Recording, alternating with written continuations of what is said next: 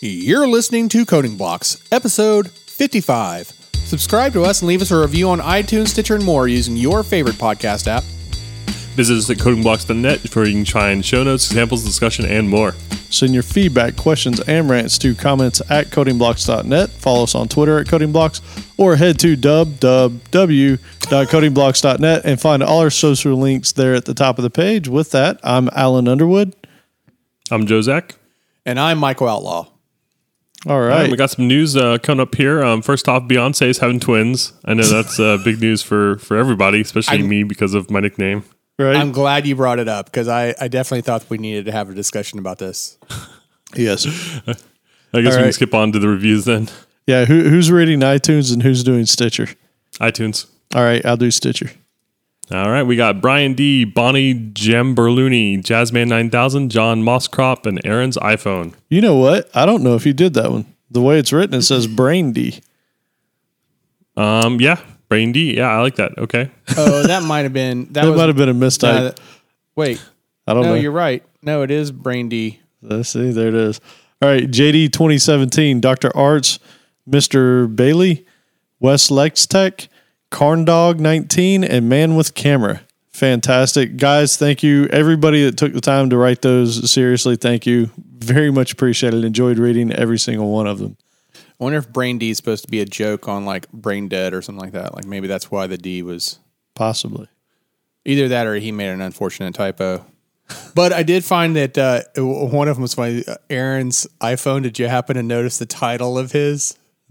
No, what was it? Oh, this is so great. Make commutes great again. Oh, I did see that. Yeah. That's I awesome. love that. And as always, for the full show notes of this episode, you can head up to www.codingblocks.net/episode 55. And there you'll be able to find everything amazing. All right. So there was a discussion that I had with a few people on Slack this week, and I think I even brought it up to you guys maybe in a chat window. And let's say that you have a circle in the database. You named a table circle. And starting off, everything that went into this table was a circle. And then over time, this thing evolved, and all of a sudden, people started shoving squares into it. And the next thing you know, they started shoving rectangles into it, and then triangles. Like, do I rename my circle table to shapes? You can't rename the table; it's impossible. Like it's literally nearly impossible to do. It's like not even not technically impossible, but not worth the time it would take to do logistically, it. Right? It would be more effort than it's right. But now you've got to create a class in your application. Oh, what do you name this table? Do you name it circle because it's going to map to that database table? Or do you name it shape because all of a sudden this thing has evolved into containing all kinds of shapes? Right. In other words, do you carry the bad pattern forward just so that it's consistent? Yes. Or do you give it a more meaningful name and lie to yourself that at some point you will refactor circles to the name of the circles table to be shapes? Hey, maybe you don't even lie to yourself. Maybe you just say it doesn't matter. This is how it's going to be. There's going to be a shape in my application, and in my database there's going to be a circle. And as discussed on Slack, this is the one time where putting a comment is perfectly legit, right? Like this maps to this table currently. But I'm just curious. So the problem is either way you're creating confusion. The whole point of this clean code series is to try and avoid confusion, right? Make readability better and all that kind of stuff. And unfortunately, there's no great answer here. Like, it's really not logistically possible to rename the table. So do you just keep the same name, or do you make it what it truly is? What say you? Carry the bad pattern forward. Would you really? Consistency is more important. That's not the route I went. I actually made it shape because I mean, and I hear you. This is one of those real world problems. Now, for anyone who's listening in and like, what kind of table do you have this named circle? I mean, This is just an abstraction, like to illustrate the problem. The real table is not circle, and it's not really a table of shapes. Right. But yeah, I totally went with the whole shape for the class because I wanted it to at least be clear when you're programming that you're working with a shape, because it's misleading enough in the database right now. And carrying that pattern over to the application, I feel like just furthers that problem. So that's the way I went. And people could argue that it's right or wrong either which way. Like, this is seriously one of those things where you just kind of have to pick a side and go with it. Yeah, I'm really torn about it. I mean, like in the specific example, in the real world example that I know that you did, I'm with you on the rename, but the way you phrased it with the circle is like, oh God, yeah, it totally would make more sense to just keep it consistent, like carry the bad pattern forward for consistency's sake. Of course, this is like real world situations where you want to make things easier on everyone in the future so that they can follow along with what's going on versus start mixing paradigms. Right. And I mean, ultimately what you'd really want to do is name it properly when you're writing your app, and then potentially go back and rename it later if the opportunity arose. Right. But that's just not going to happen in this case. So. Yeah, it's a good question. I'm just afraid that someone down the line is going to come and not realize that there's a renamed thing here, and they're just going to add a new one, so you're going to have it both ways. So that's why I favor consistency a little bit, but either way, really, it's just kind of a bad situation, and it's kind of situation that we end up in all day, every day, right? Yeah, in a real programmer's life, this is the kind of thing that you end up spending way more time thinking about what should you name this thing than typing the keys, right? Like, I probably thought about this for 15 minutes before I was like, you know what, I'm just going to do it. So speaking of comments, last episode we were talking about unit testing, right? A topic near and dear to our hearts. And you mentioned comments, right? And I said, like, one of the few times I might do a comment is in this like double assert situation where like one assert isn't something that I really care about, but so I'm calling it out like, hey, I'm only doing this because if this situation isn't true, then the rest of this unit test isn't really worth testing. And Maurizio, does that sound right? Mario, he was just on Cynical Developer podcast. No, yeah. Really? Okay. Well, there's a Z in there. That threw me off. So Mario. Oh my God. I'm wrong. I'm sorry. Yeah. Continue. Ignore me. That's what I thought. I'm totally wrong. Yeah, okay. I'm so wrong. So he called out to use assume.that in the in-unit API. I'd never heard of it. Never knew about that one. And I'm like, oh my God, that's amazing. That's beautiful. So instead, I could remove all of my comments and I can just say like assume.that and then whatever condition that I want. And then my code can be that much. One assert. Well, yeah, back to a single assert. And I get rid of my comments that, somebody else might not maintain. So that's cool. Yeah, I thought that was great. Nice tip. Yeah, no, I wanted to mention his name is Danielle. He actually mentioned in a podcast he was recently on, the Cynical Developers episode 10, he made a joke about sounding like Mario, and I kind of clinged on to that. But you should check that episode out, and you should join Slack because you get to hang out with cool people like him. You're right, totally. Yeah, and there was another question about I want to say it was like a couple episodes ago. Remember, we got tripped up on the question mark dot operator, and we were trying to remember like what we were referring to that when we were talking way back now about new C# features that were coming in. There was a specific term for it at the time that was going around, and we couldn't remember what it was. And I forget what we ended on in that episode. It was like the Elvis operator or something, but then there was another name for it. But the actual name that we were trying to it's now called the null conditional operator, but at the time, the name for it was the safe navigation operator. Oh, that's right. Yeah. You remember that? I do. Yep. Coolness. All right. You got something to share there? Yeah, always. So I released another video, mini code adventure, this time generating mazes with JavaScript. And so if you didn't know, we're working on creating more videos these days. And so you should check it out and let me know what you think. I'm trying to kind of make videos that kind of remind me of when I first was learning programming and everything kind of seemed possible and fun, and I would just do weird stuff. And so I've been trying to bring a little bit of that back and keeping things short. So you should check that out and let me know what you think. Also worked on a video with Paul Seal from codeshare.uk. He walked me through setting up Umbraco, which is really awesome, as I've used WordPress for years and I've been a .NET developer for years. So I always kind of felt bad about it, and now I know of a better option. So you should watch that video and let us know what you think. Hey, you also did one on it was a Markov chain, right? That one. Yep. That one was also pretty excellent. Yep, that was another mini code adventure, and I'm kind of working these things to a point where I can kind of use some of the libraries together to do some cooler stuff. But it's kind of fun working on because it's the total opposite of what I want to do in a way. Like as a programmer, like I always want to do everything from scratch, but like I want to, bring in libraries. I want to test it all. I want to, basically I want to program it. In these videos, I've been doing the opposite, like really focusing on the output, using as many libraries as I can to shave code and time off. And so it's been just kind of a fun juxtaposition. Yeah, because you've been starting with Yeoman, right, for a lot of these things. So it's all there, and he can just start working, which, by the way, for most people, that's probably one of the biggest barriers to getting started on anything is just all the tooling and hookup around getting something up and running. So I highly recommend checking out some of Joe's videos because he really does. He shows you real quick how to get up and running with Yeoman and literally writing code within a couple minutes.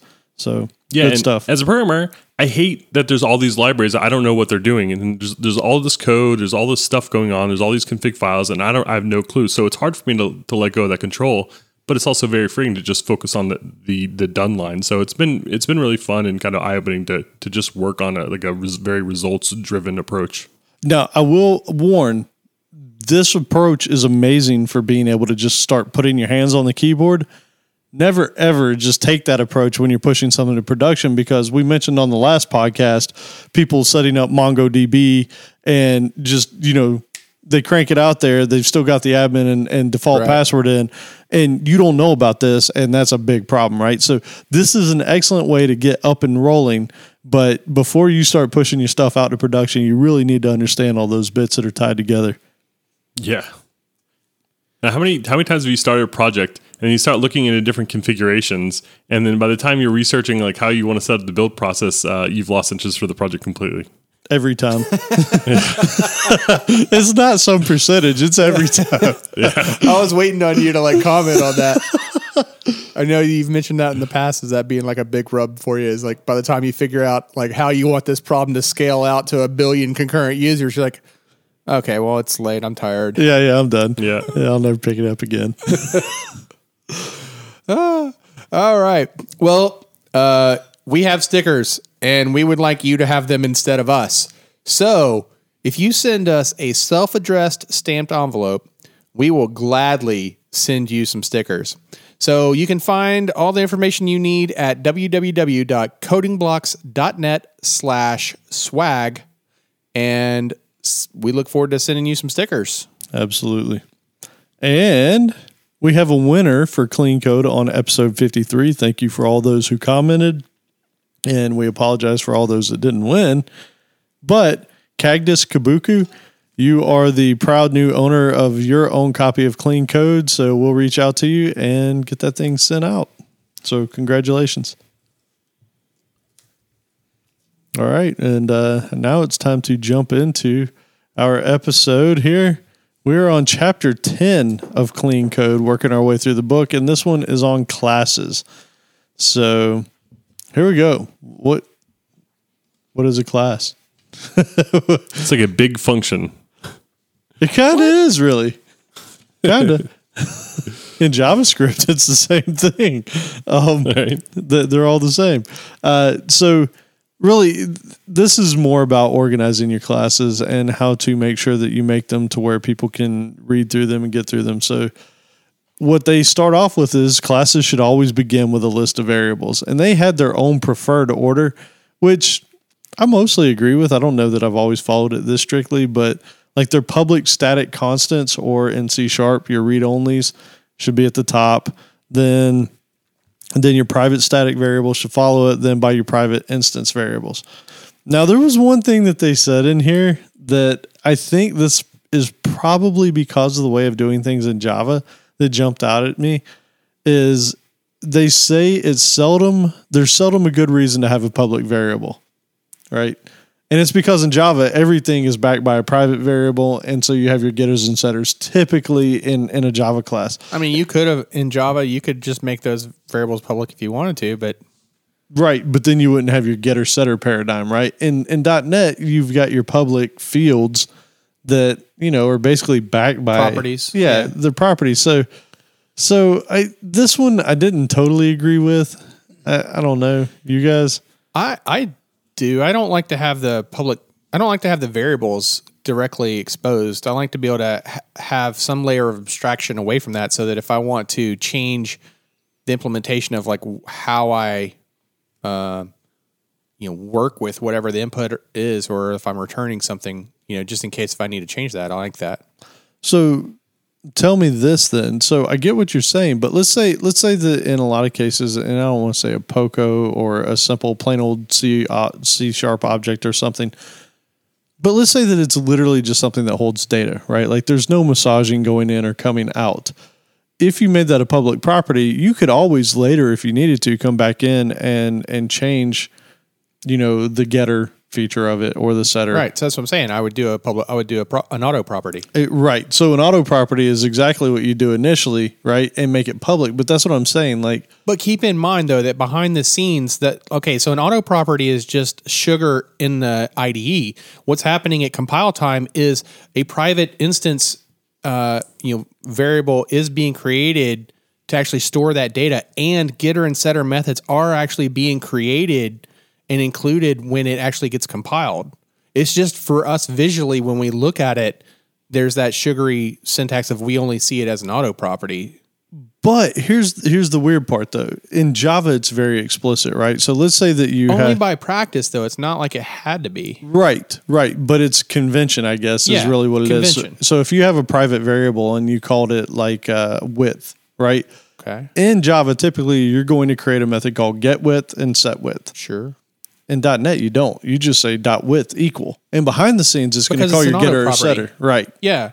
But again, that's because Java doesn't have that sugary goodness of the auto property to where it would have that width property and then automatically create the get and setter. Agreed. Because what I'm trying to say is that like at the end of the day, when it's compiled, both the Java and the C# are doing the exact same thing. C# is creating the getter and setter, but with a private member behind it. But tell me this though, wouldn't it be the same thing? Let's say that you have a person class that has first name and last name.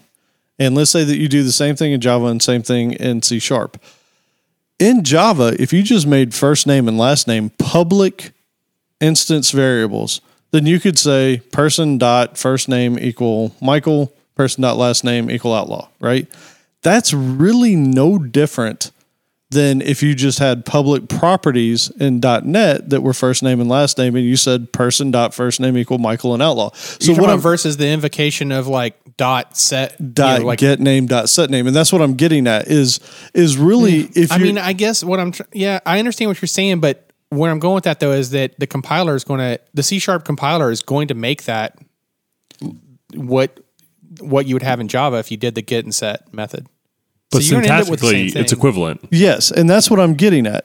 Is syntactically, it's identical. And so when you say that you can't have a public variable, if you're really doing nothing to that, they're saying that really you should never even have a public variable. But here's the difference. Here's the very key difference, though.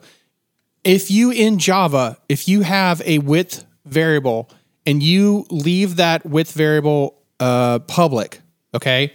And then you later decide, oh, hey, you know what? Based off of what value you try to assign to it, maybe I want to check something, or maybe the get, maybe I don't even want you to be able to set that. I want the get to be calculated. So now I need to change that. Now you need to go back and refactor all the uses of that to use a method rather than this public variable. Yep. Whereas in C#, because it has the auto property feature and behind the scenes it's creating methods for you that you don't even have to look at, you have that ability without doing that large refactoring, to where you could just say, hey, you know what? I want to change the get to actually do some special operation, right? Yep. So that's a key difference there, though. Oh, it's a huge difference. I'm just saying, like, this whole... I guess that was the thing that I brought this up for, is not having a public variable in C# means a very different thing than in Java. Yeah, but I don't consider a property. You're equating property to variable. It's behind the way that it's interacted with a private variable doesn't matter. You're never looking at that IL code. What I'm saying is the way that you interact with it is different, right? So to your point, it's a very valid point. In Java, if you wanted that layer of business stuff on top of it, then you've got to change code everywhere where that was accessed. In .NET, you don't.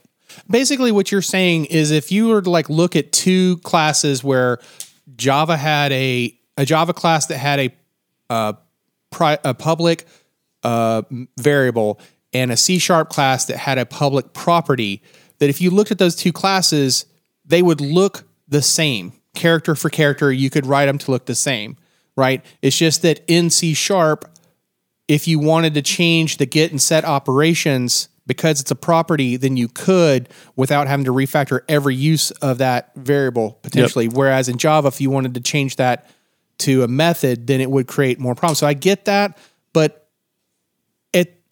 after it's compiled, though, you're not getting it. So yeah, I mean, it's how you write the code, though, and that's what I wanted to pull out here. Is it's different, right? The two languages have syntactic differences, and so.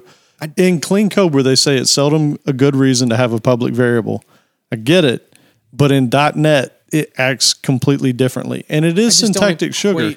Properties to variables, but yeah. But I will say though, the one thing about this section that did get me was that if I am going to use a property, sometimes I like to have the if I am going to have a backing field for it, a backing instance member for it. Or variable for it, I like to have it near that property. Oh, I do the same thing. Which would break this structure. Yeah, absolutely. Yeah, it does. I do the same thing. Like if it was _width as the private, then I would have the public width right after it. Yeah. So I don't know. I mean, I guess that's a style preference. That seems how it's done a lot in .NET, though, isn't it? I mean, Joe, I think a lot of your code I've seen the same way. Yeah, I always do it right next to it. That's something I got out of Code Complete. But in Java, when you think about the getters and setters, I think I have seen like kind of rows of those and then the variables underneath. But I don't know if that's necessarily a Java thing or just kind of a preference thing. But I prefer to keep stuff together. Yeah. Cool. And then after the public variables, if you have any, then the public functions, and it says followed closely. So going to that newspaper metaphor, if you have a public function that's using a private function, that private function should show up right after it. So not like a block of public functions and then your block of private. It would literally be, public function, whatever private function it's using, then the next public function, and so on. So that was their layout for their clean class. Oh, go ahead. Oh. Sorry, I was just going to mention the next point that we got here, so you can go ahead and mention your point before I take us on. Go. You're good. I was just going to mention that they do mention changing variables to protected in order to be able to make it testable, which is something that we've talked about a few times, and it's kind of good for them to say it's okay. It makes me feel a little bit better about some things that I've done, and I understand why they say that, and I'm glad that they give it the thumbs up.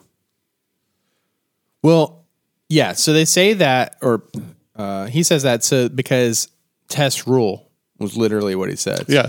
But he also says that's a last resort.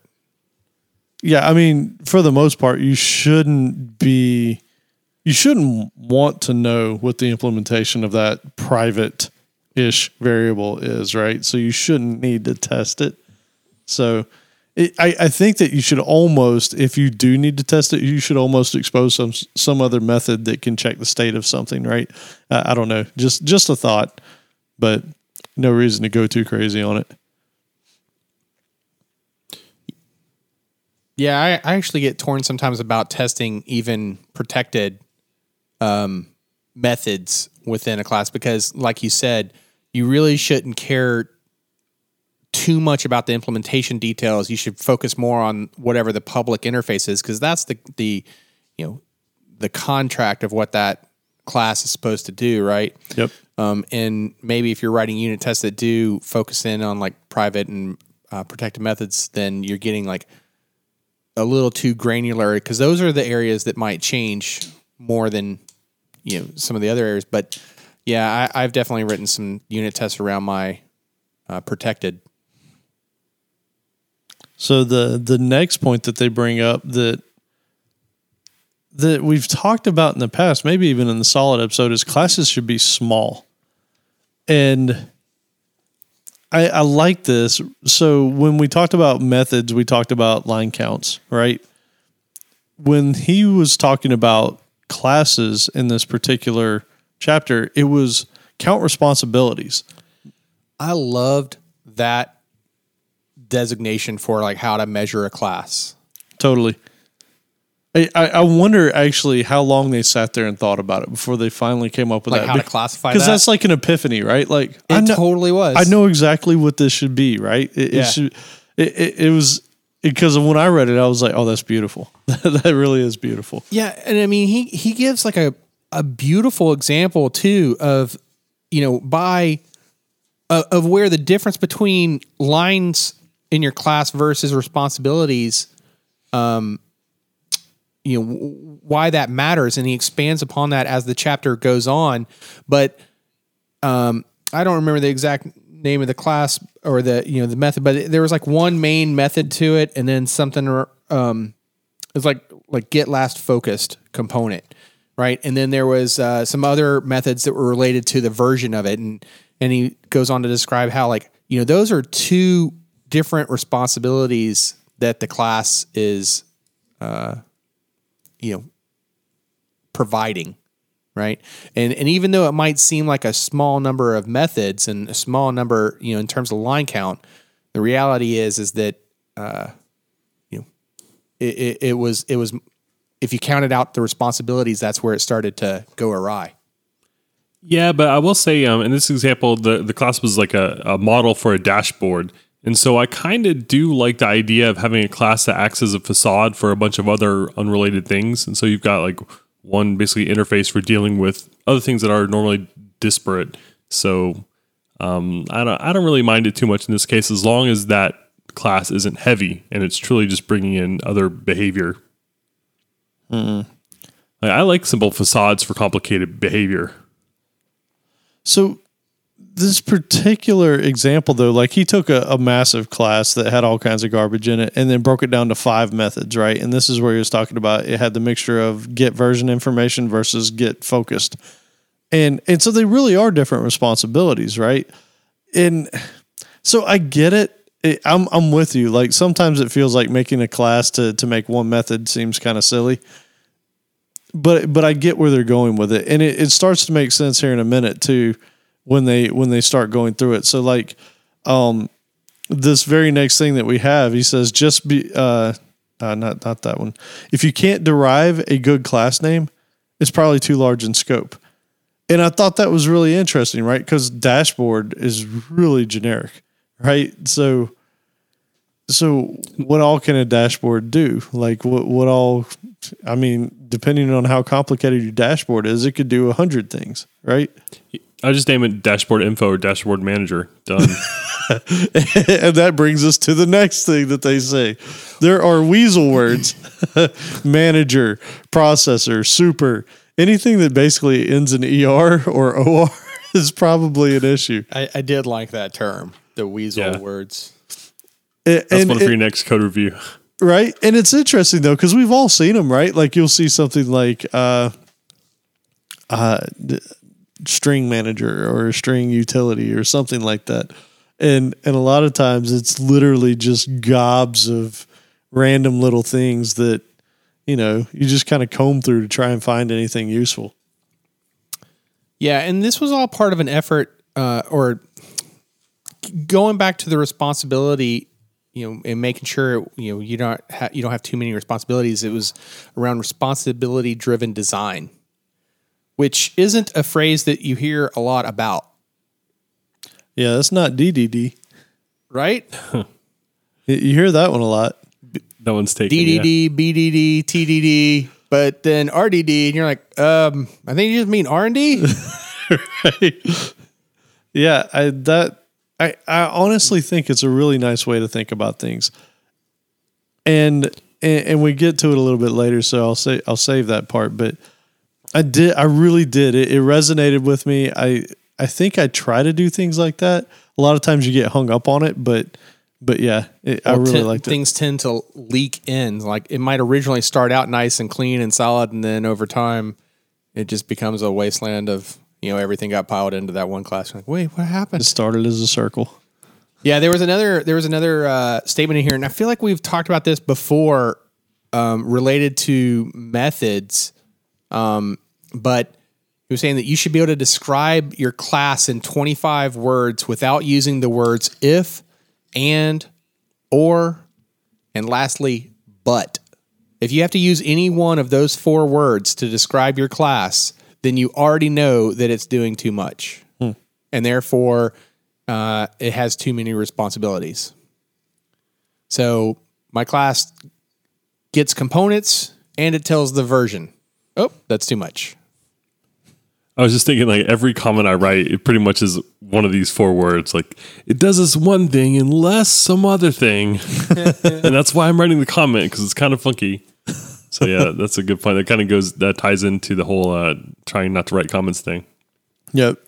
And that brings us to the next one, which, Joe, I think you talked about a lot in our solid episode. So you want to lead us in on that one? Sure, and this kind of ties into the responsibility-driven development we were talking about. It's the SRP, the Single Responsibility Program per principle, and basically the idea that there's only one reason why a class or a module should have to change. And it's also, I think, the hardest letter of solid to actually accomplish, and I recommend everyone tries to program something with total strictness on SRP, just because it's really hard to do. But you will end up with really small classes and really small functions that do one thing if you really try to stick to it. But it's tough. I'm surprised that you say that it was the hardest of the solid letters to follow, because in this chapter he specifically calls it out as like, this is one of the easiest things to do. But yeah, total disagree there. Well, he says it's the easiest to do, but it's also the most abused, right? Right. Yeah, he followed up directly with that. So I think it's the easiest to abuse because you're always trying to make something, right? Like when you're trying to build something, you're not thinking about every single method you make. You're not constantly like, because you never get anything done, right? Like you can easily overthink the program and then you just find yourself in a rut. So I think that's why it's abused the most. I still have a hard time with it, and maybe I'm just doing something wrong, but that's the one that always ends up driving me nuts, because I'll start programming and then I start thinking, oh crap, I'm doing too much. Let me split this up and then split it up again. And now how do I even tie this stuff together without making one thing that needs 3 dependencies on this other stuff? And so that's the one that I end up thinking about the most. The O, the L, the I and D, I think are the easiest by far, but that's just me. Do you want to recap what those are supposed to be? Because you just went through all of solid. They're the other letters in solid. Right. Yeah, I just summarized that for you. Episode 7. The OLEDs are easy. OLED. I think that's a new TV coming out. It is. Yeah, I practice TOLID, which is 2 or 3 responsibilities, and then the rest of OLED. No, O is the open close principle, which is something should be open for extension, closed for modification. Yep. And I feel like I can set that with just kind of privacy levels and just letting my stuff be extended. And maybe I'm definitely oversimplifying that, but that one just doesn't seem that hard to me. I think I kind of do that one naturally.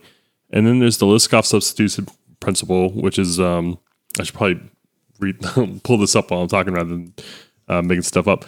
But it basically has to do with being able to swap classes in and out for their interfaces or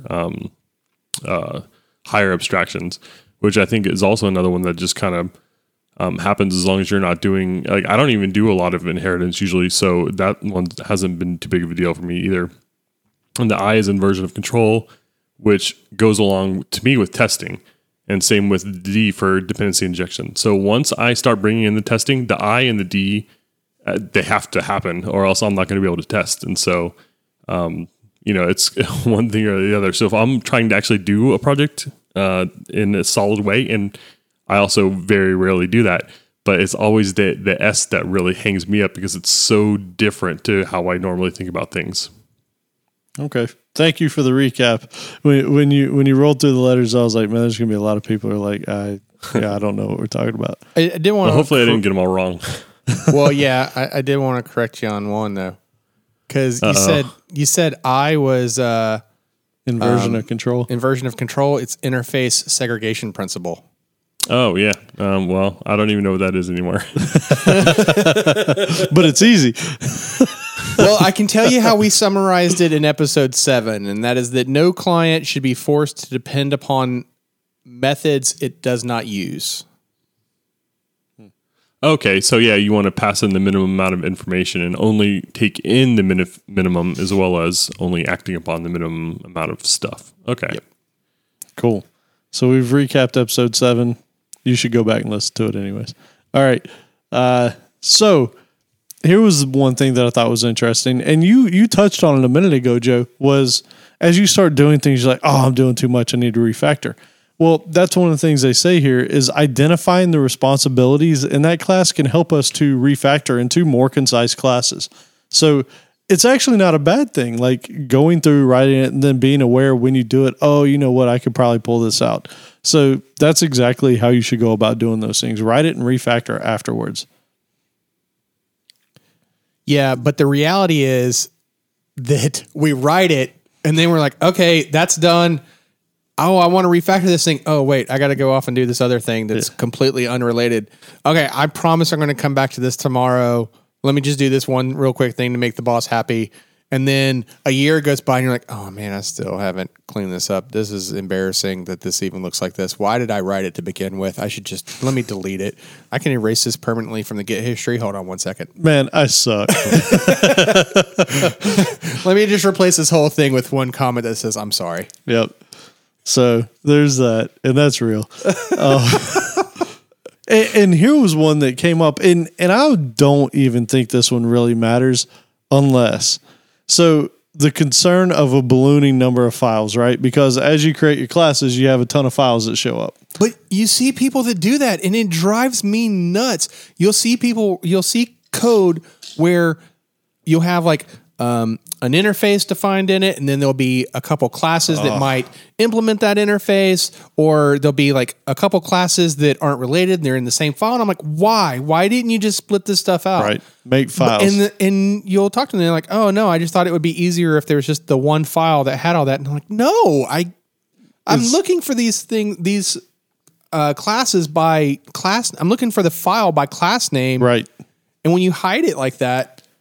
So here's the thing, and I've actually seen this argument over in our Slack channels at one point where, you know, people are like, well, if you're not using an IDE, then it's not that easy. And my argument is, look, man, if you're writing any kind of big application, use an IDE, right?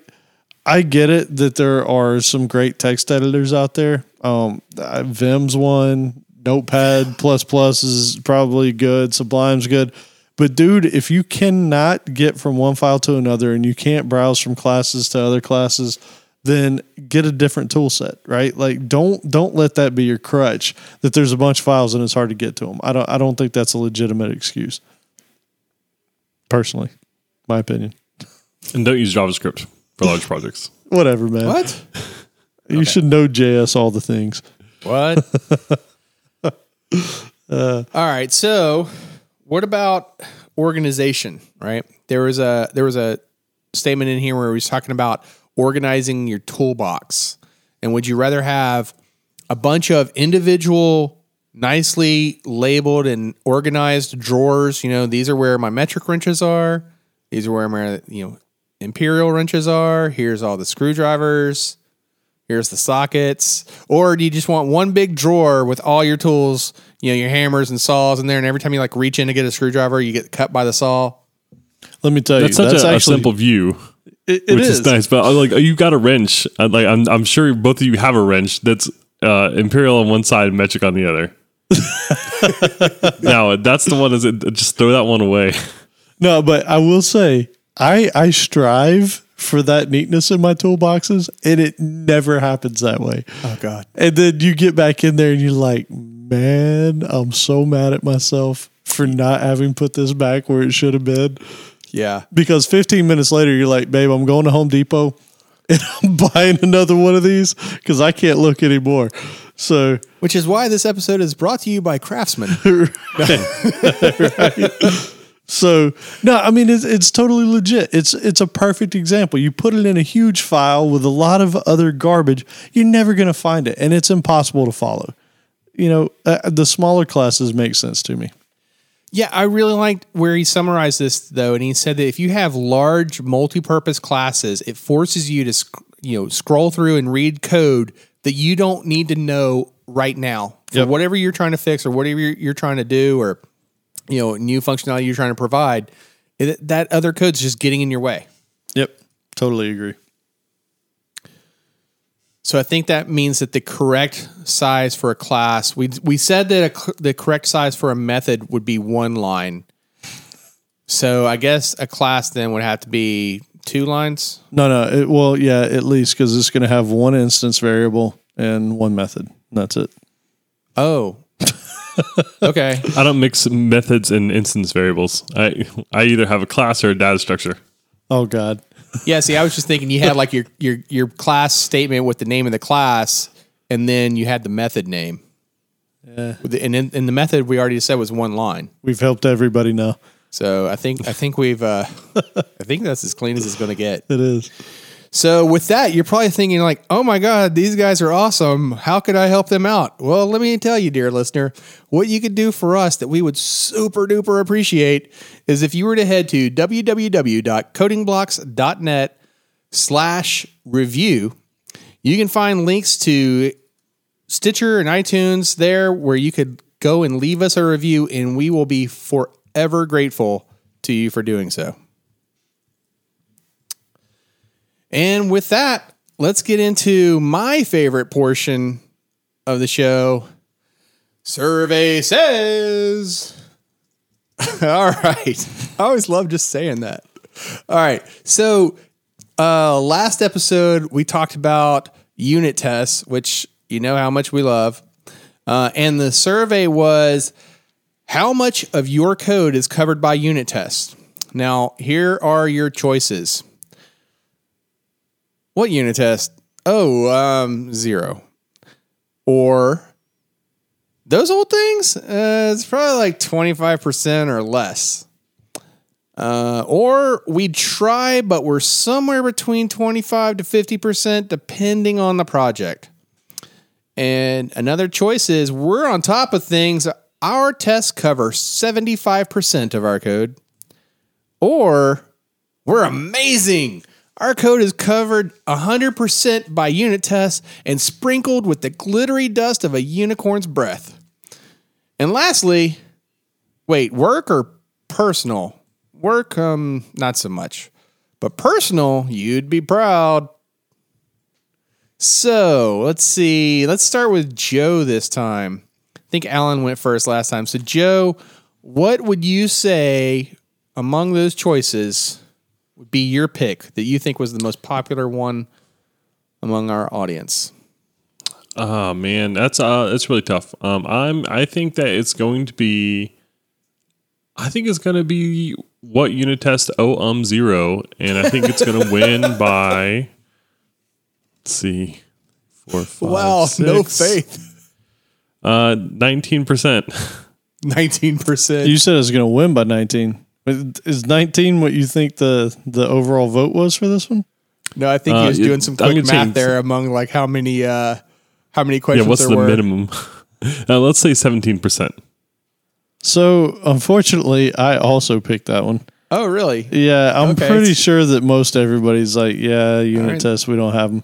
It's going to come down to Price is Right rules. Unless Will's crew is listening over there at Pivotal, like that's all they do is unit tests. So they probably skewed this a little bit if any of them did it. But I'm going to say this one won, and it was 30%. Wow, big difference there. So we have a difference between 17% and 30%. Both of you saying that our listeners just don't write unit tests. Yeah, pretty much. Yeah. And remember, this is Price is Right rules. And for those not familiar with the Price is Right, that means that if they went over, they lost, even if they are absolute closest. So what was the winning answer? Well, I will tell you this much. You guys, I don't know if you cheated, but you got it. Really? That was surprising to me, the highest vote. You were surprised, really? I really expected.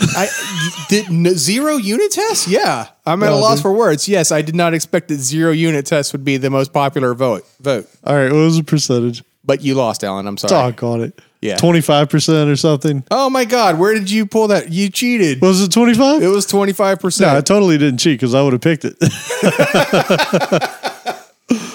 Bad. Yeah, no, it was 25% of the vote for 0 unit test. So that's not as bad as what I thought it was. I thought it would have been higher, honestly. I really did. Yeah, there were some, the next, so this is where I started to feel good about the world again, because, there were, the next one was in the 25 to 50%. So, between somewhere between 25% to 75%. I mean, those three together were definitely like the majority of the. So people are trying. That's the good thing, right? Yeah. More or less. Now, here's the funny one though.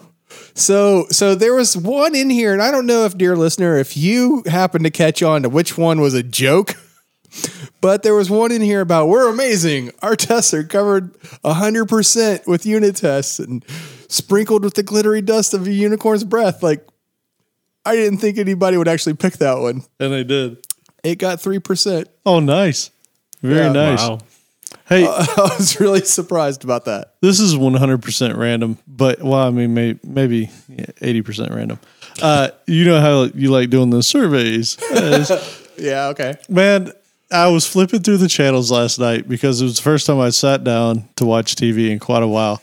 And the new LeBron James game show, The Wall, was on. Oh, right. Dude, it's fun. Have you guys seen it or seen anything about it? It's like Plinko. I've seen the commercials for it, yeah. Dude, it's like new age Plinko. It's I've fantastic. seen the commercials for it, and I'm like, that's a show? That's a thing? Really? Dude, I'm telling you, like, they've done a really good job of making it an anxiety-ridden Plinko game. It's amazing. It really is. So go check it out. I'm sorry I had to derail this conversation, but when you did that, I was like, oh, totally. This is amazing. I love game shows, by the way. When I used to sit there and work at home, I would have my TV on the old game show network with game shows from the past 40 years, right? Right. And I've always loved to, I don't know. I have. Reminds me of sick days at home with grandma. We were watching Price is Right or whatever. Dude, the Price is Right. Times. Bob Barker, amazing times. Come on down. Yeah, man. You're the next contestant. All right. So, this is kind of random, but maybe not quite as random because at least this is on the topic of programming.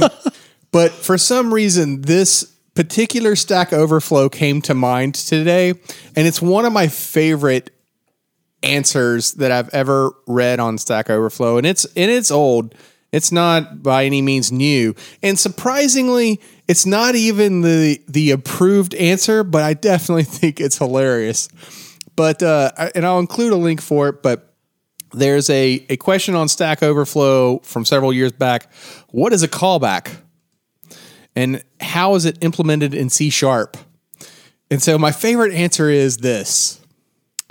I just met you, and this is crazy, but here's my number. That's the delegate. So if something happens, that's the event.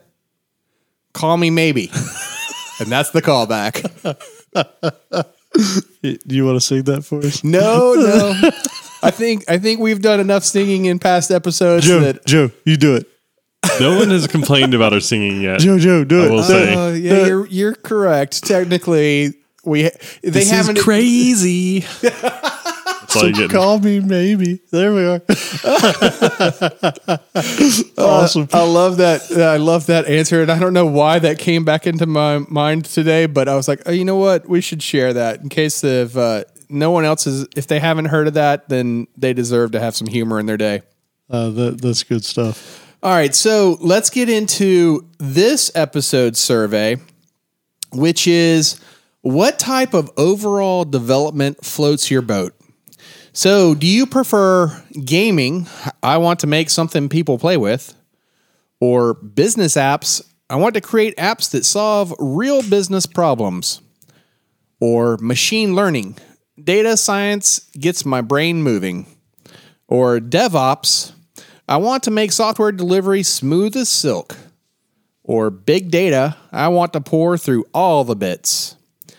Or maybe it's hacking. Reverse engineering is how I butter my bread. And lastly, frameworks. I want to build the next great tool for developers. So I look forward to seeing those results. I do too. I'm really curious about this one. Don't. I won't cheat. I haven't ever cheated. I really haven't. No. I was going to say, like, don't tamper the witness pool here. All right, I won't. All right, so let's get into cohesion. Let's do that. Well, let's not all jump in at one time. So I didn't read this chapter. So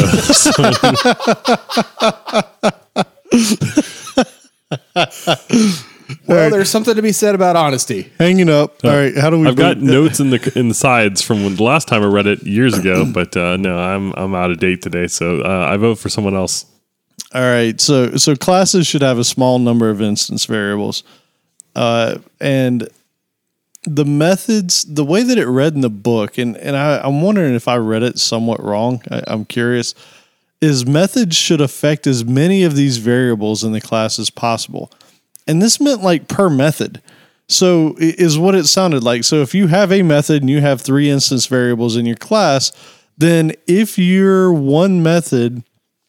one of your methods uses all 3 of those instance variables, then you have what's called high cohesion, right? Like it's very, that class is doing a lot with everything that it needs to do. If you have, 10 instance variables and you have a method and it's only touching one of them, then you have low cohesion, and that might be a thing to think about potentially refactoring. Well, let's say that if each of those, let's say in your 10, you have 5 methods that only touch 2 variables each, right? That's where you would have low cohesion. Right. If you have a method that's only touching if you have a private variable that's only touched by one method, then why is it an instance variable? Right. Why not just make it in line to bring it into that method? Right. So that was interesting.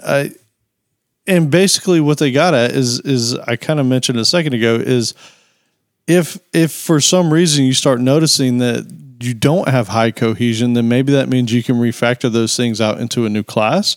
Or like you said, you could just bring the variable into it, or maybe if you have to bring the variable into it, then it's not really doing anything that it needs to do there. So it basically means that it's time to start looking at potentially refactoring that class. Yeah, and what I really loved about this though is it got me thinking about. I wonder if, and there might be, and I just haven't noticed it, but I would love to know if there's some tools out there, whether it be a static code analysis type of tool or a tool that could run in real time as you're writing the code, that could measure the cohesion level. That way, like as you're looking at the class, you're like, oh, you know what? The cohesion's low on this. I've done something here that I probably shouldn't have, or everything's okay, but this is an opportunity to split things apart. So yeah, if anyone knows of a tool like that, I would love to hear about it. I was actually just Googling around, and depends. I know a new version just came out, and I know a lot of the tools and graphs and the static analysis stuff that it does, a lot of it really relates strongly to finding code that belongs together and finding code that's kind of too bloated. But I don't know if it has like a single score for cohesion. I don't know of anything like that. Yeah, I haven't seen that. Time to play with it. We should write him an email. Right. Actually, yeah, we totally can. So, yep. One of the so the next part of this was organizing change, and this is where a lot of the whole reason why you break classes down in smaller pieces, it all sort of comes together here. So when you break them into smaller, simpler functions, you reduce the event that when you modify one function, it'll break another. Because you've now got a smaller set of changes to work with, right? Like you don't have all these crazy interdependencies, so it makes it a little bit safer to do things. And And something that Joe brought up earlier when he was talking about one of his solid letters is the way that you fix things to where you're not touching an existing method or a function is you allow for subclassing. So you open it for extension. And that's a huge way to be able to do things safely. Yeah, this made me really think too about, at least in my own classes that I've written, we've talked about the template pattern before. And I know I've done this multiple times where I'll have classes that'll have, I'll define some structure of like how the calling order is going to be done, but all the methods are, protected and virtual, so that if some other subclass wanted to override that functionality or provide new functionality or whatever, then I'm giving them injection points into that, right? So I kind of looked at that as like as I was reading this, I was questioning, like, I'm pretty sure that would fit in line with what he's describing in this section. Yeah, totally. But there was a really great quote that I liked though. And the quote was that if you have private method behavior that applies only to a small subset of a class can be a useful heuristic for spotting potential areas for improvement. And when I read that, I was like, that's actually really cool. I haven't actually thought of it in that way when I'm trying to figure out, like, okay, should I break this apart? What parts should be broken apart? So I like that. And this going back to my previous question about the cohesion, right? If there was some tool that was measuring that maybe it could like point some of these out, like, hey, this method is only implementing or only manipulating a small subset of private variables, and you could really just move that whole thing out, right? So I really liked that quote.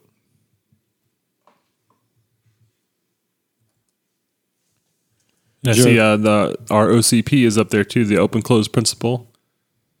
Yep, which you mentioned, open for extension but closed for modification. Basically, you should never touch that base class, right? Or whatever that subclass is.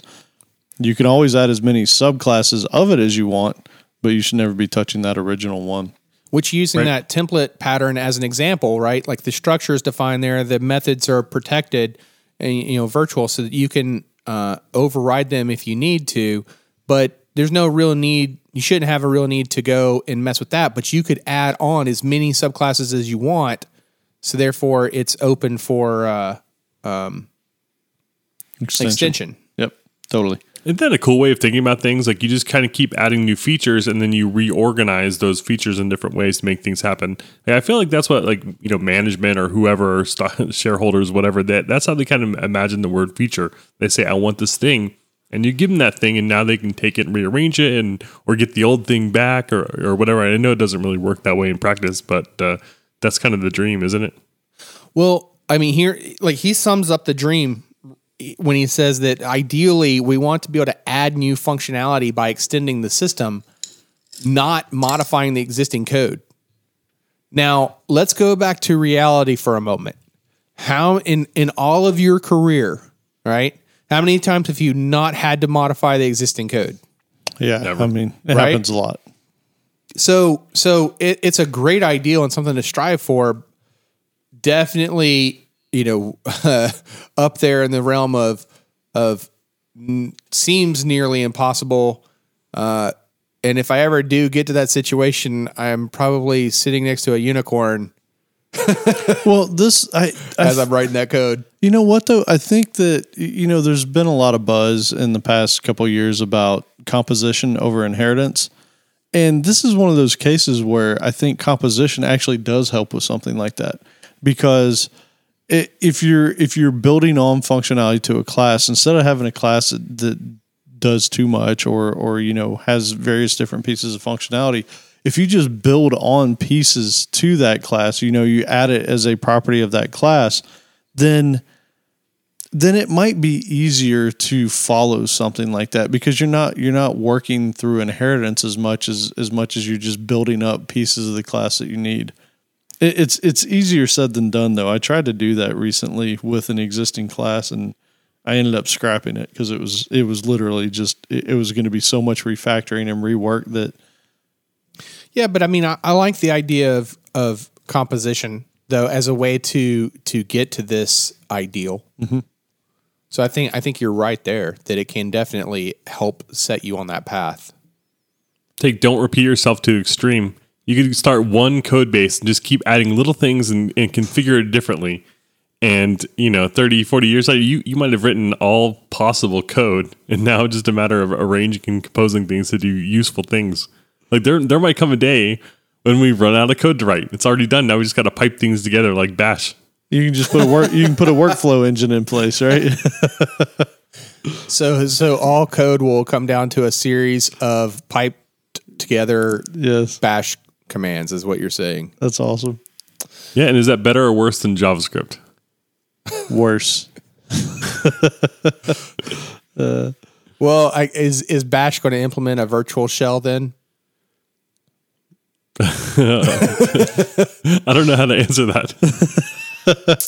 They've already thought about it. So before we derail this train any further, let's go into isolating change. So a client class, depending on concrete details, is at risk when those details change. And this kind of goes back to that whole don't have public instance variables, right? Like you shouldn't be knowing about a lot of those internal details, and that's why you want to be calling methods.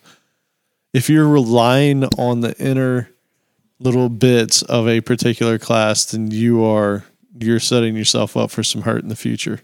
Well, I also kind of read that. I mean, yeah, maybe that's part of it too. But I also was thinking at the time that I was reading it about like using interfaces versus using a concrete class. Oh, at the yeah. time. Good point. So that was like, as I'm reading this chapter, the kind of scenario that was playing in my head, right? So if I had some method that took in a concrete class versus a method that would take in an interface, then with the interface method, or version, then I know less about the class. I only know the contract that it offers these few things and I can do what I need to do. Yeah, that's a great point. And one of the things that they bring up, like the next one was a good base or abstract class can make testing easier because you can create these repeatable tests. And an example they used that I really liked was if you've got the Tokyo stock market and you call a method to get the value of, I don't know, whatever stock you're looking at, it's going to change every time you call it, right? Like every second that thing's fluctuating. So that's not a good use case. Now, if you had a stock base class to where you could just say, okay, get the value and it just returns 100 every single time, then that you can test against that because you now have a repeatable test. So I like their example of that. Yeah, and then there is this statement about making code more testable makes it more reusable in effect. So the kind of going back to some of what we talked about in the previous episode, now carrying forward into this, right? Which kind of goes along with what you were talking about with the stock example, is that if you are making those tests available, then you're already kind of recognizing where you've introduced these dependencies that maybe you didn't mean to introduce, but because they're there, you can't test with those dependencies. So if you figure out a way to remove that dependency so that it can be injected as you need it, now you can test it and it can be used. The code is more reusable because it's not relying on the single dependency that you were using at the time that you originally wrote it. It is interesting when you think about it. A lot of what you do, if you end up writing better code, you can find out if you've done it right if you can write a unit test. Like I was thinking about this the other day. Like a personal thing that I did is I had to add something to an application, and I separated it out pretty decent. Like there was an API call, and that API called into some sort of class library, and that class library did something. And I realized after the fact, really the way I should have done this is in that class library, I had it interact directly with the database and go do something. Right? What I should have done is I should have abstracted that away one more step and said, okay, make this thing something testable so that I could call this method. And then I could have also had the next step be something like, hey, go do the database transaction.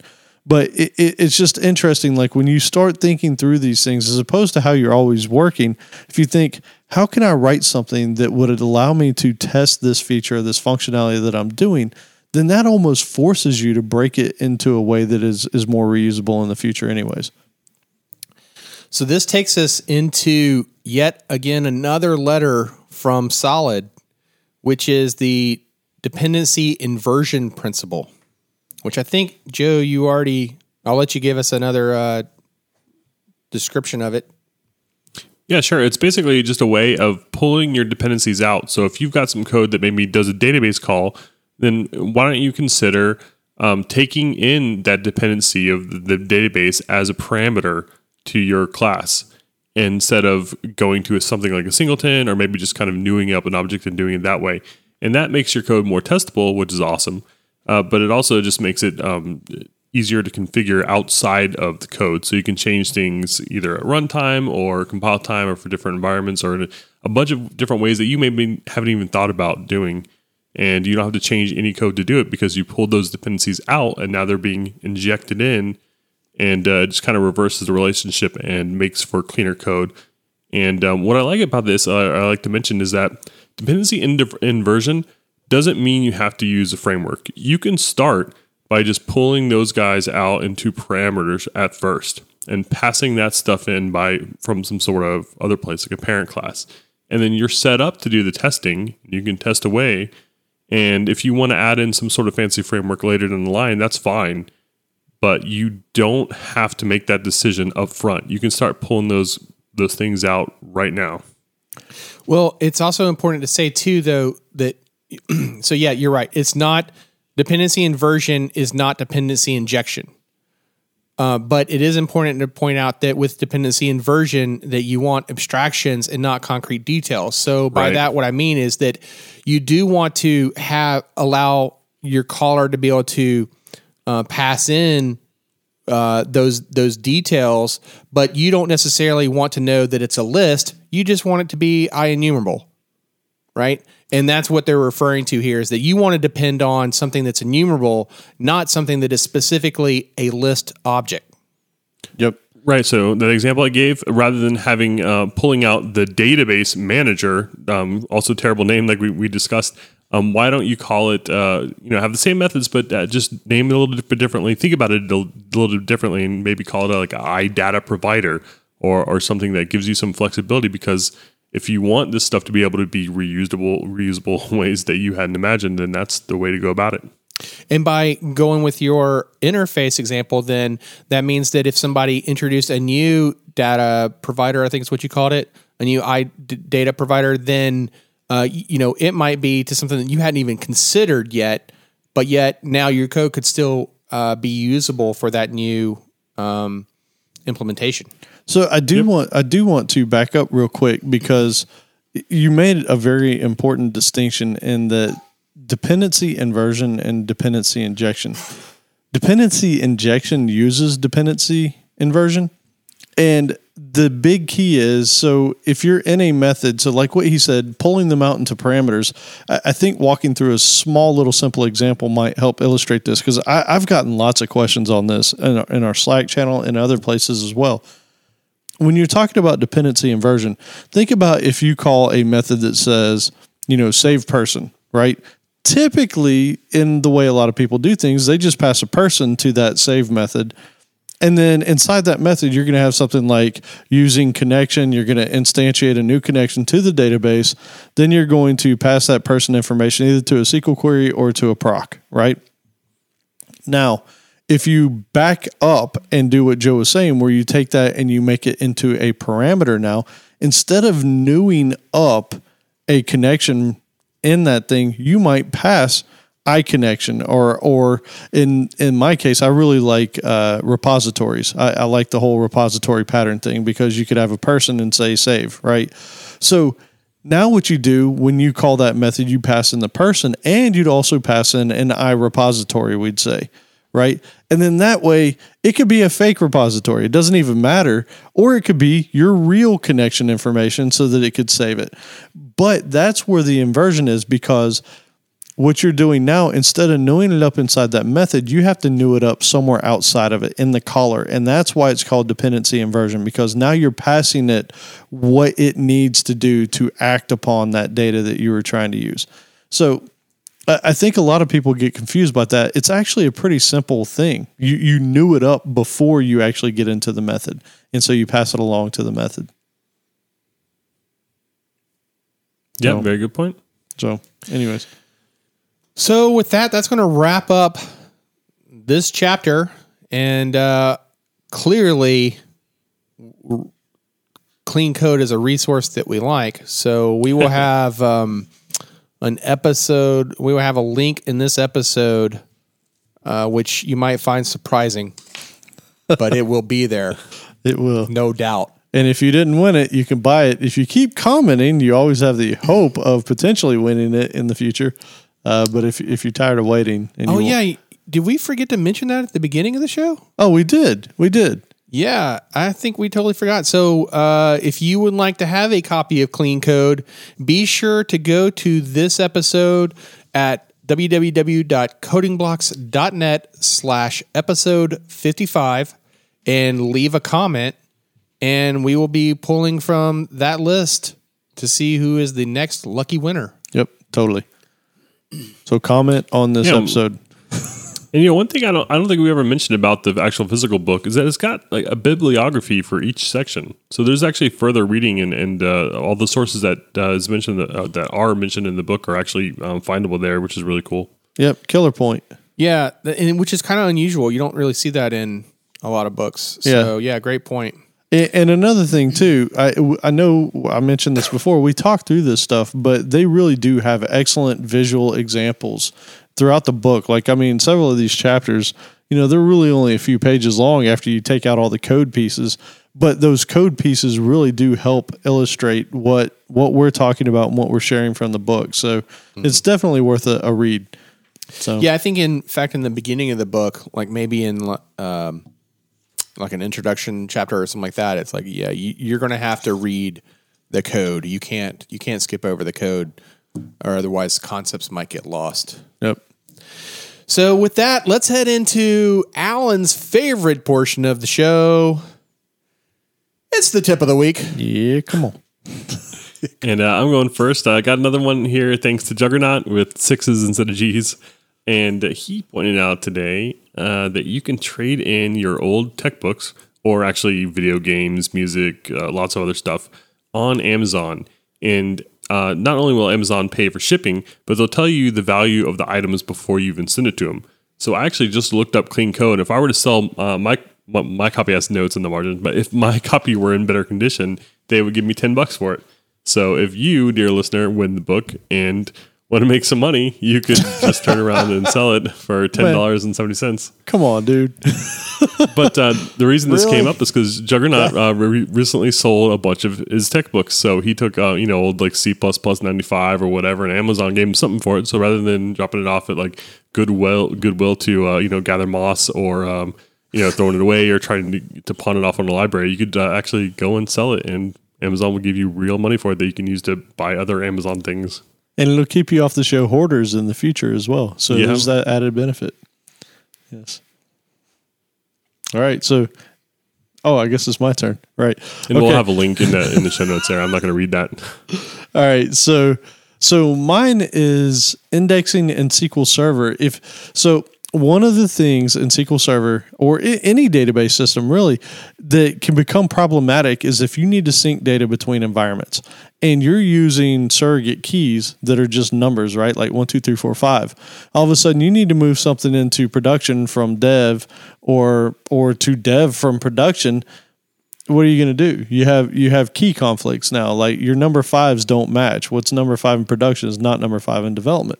So one of the ways around this is you typically use like a unique identifier or a GUID or a UUID. They're called different things in different languages. But one of the problems with using GUIDs for a key or a unique identifier as a key in SQL Server is it's big.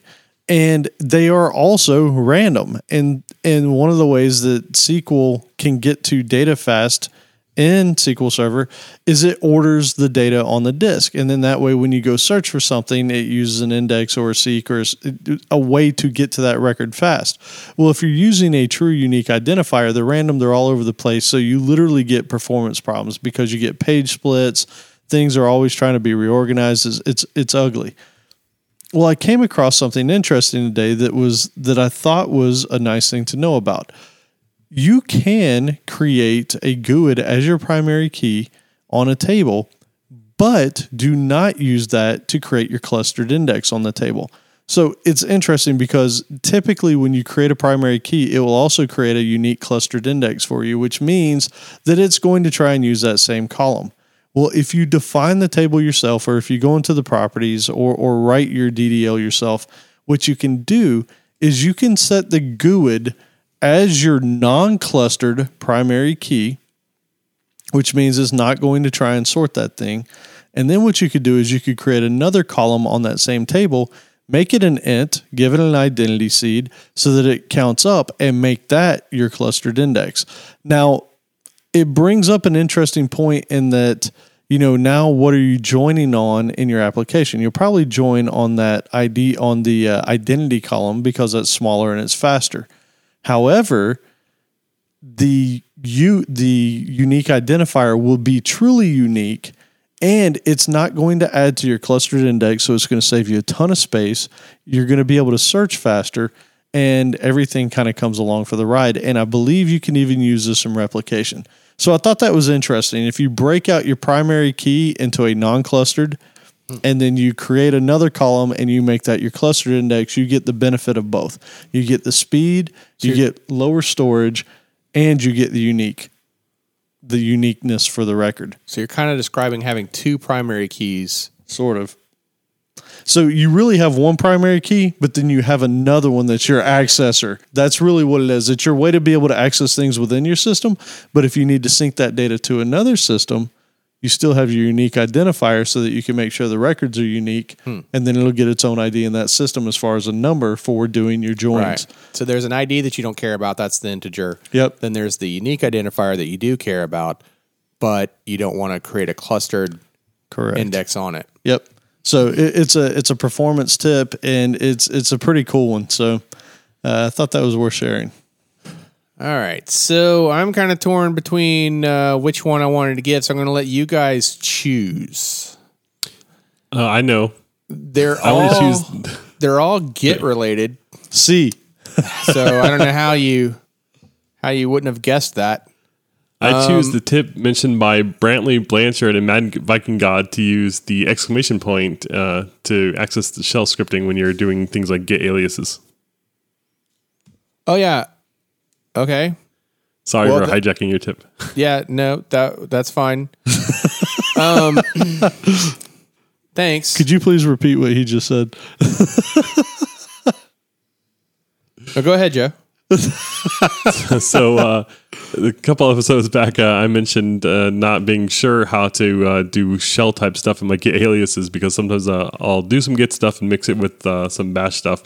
And we had a couple people write in, notably Brantley and Mad Viking God, and they mentioned that you can do it with the exclamation point, which I haven't tried this yet, but a couple people did mention it, so I'm sure it's awesome. So sorry.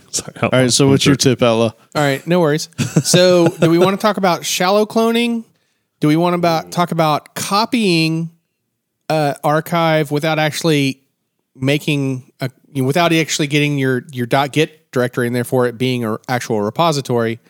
Or do we want to talk about extra commands that are very helpful in order to see information on your repository? Let's go with two. I like the whole, you're talking about basically getting a clean set of your code out of Git without all the Git stuff. Okay. Two it is. I like that one. All right. So I will include a link to a Stack Overflow answer on this, but basically here's what where this came from. Here's the background on this story. So I had some code that was using Bower to do an install from a Git repo of a specific tag, Okay. And basically all that Bauer was really buying me was the fact that it was checking out cloning this repository, checking out that tag, and then making a copy of that repository minus the git repo and git ignore and git attribute files, anything like that, right? Minus all of that stuff. And it was just, a clean version of what the files were, right? In the repository. But the problem that I ran into is that there is a known open bug in Bauer that if you need to do that syntax for a private Git repo where you have to pass in credentials, then Bauer will choke on the credentials and throw up an error, and you're left looking for alternatives to Bauer, right? So I was hunting around and everything, and I'm like, surely, really, all this thing is buying me is it's just doing a copy of my repository, right? So turns out there is a command in Git called archive that you can use. And even in the documentation, the very first example they provide is using the archive command in Git to take a repository and compress it and then extract it out into some other directory. Now, by default, the archive command assumes that you're in a repository directory, but you can pass in a remote so that you could use a repository that you don't yet have, right?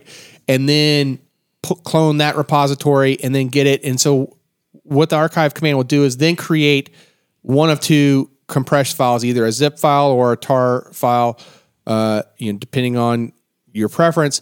But then, going back to Joe's desire for everything being bash commands that are ORed together or piped together, you can then pipe that into other commands to CD and to some other directory and extract that tarball into that directory. So I will include links to both the Git documentation as well as the Stack Overflow answer that started leading me down that direction. But it's definitely interesting and worth taking a look at. Very cool. All right, yeah. So that's it for the tips, and you're really not going to tell us the other two? Nah, man. Do you really want to know the other two? I really didn't think you would. We got to do them on the next episode. We're going to save it for... I don't want to muddy the waters. No, you got to save that. Yeah, no, we'll do that. So that's it for Chapter 10 on classes. So with that, be sure to subscribe to us on iTunes, Stitcher, and more using your favorite podcast app, just in case if a friend happened to loan you their device so that you could hear this show, or if they pointed you to this website, in which case they are a great friend and you should thank them. And be sure to leave us a review by heading to www.codingblocks.net/review, where you can find links for iTunes and Stitcher where you could leave us a review. And like I said earlier, we will be forever grateful for you doing so. Yep. And I think you did say that you can find your show notes, but you can also find discussion examples, more social links, all that kind of stuff there on our site, and all the new videos and content that mostly Joe's been putting out here recently. So definitely head up there. And you should join our Slack by going to codingblocks.net/Slack, or if you would like some stickers, you can send a self-addressed stamp envelope to codingblocks.net/swag. Sweet. Hey, and follow us on Twitter @codingblocks. Yeah, totally. And Facebook. We have one of those.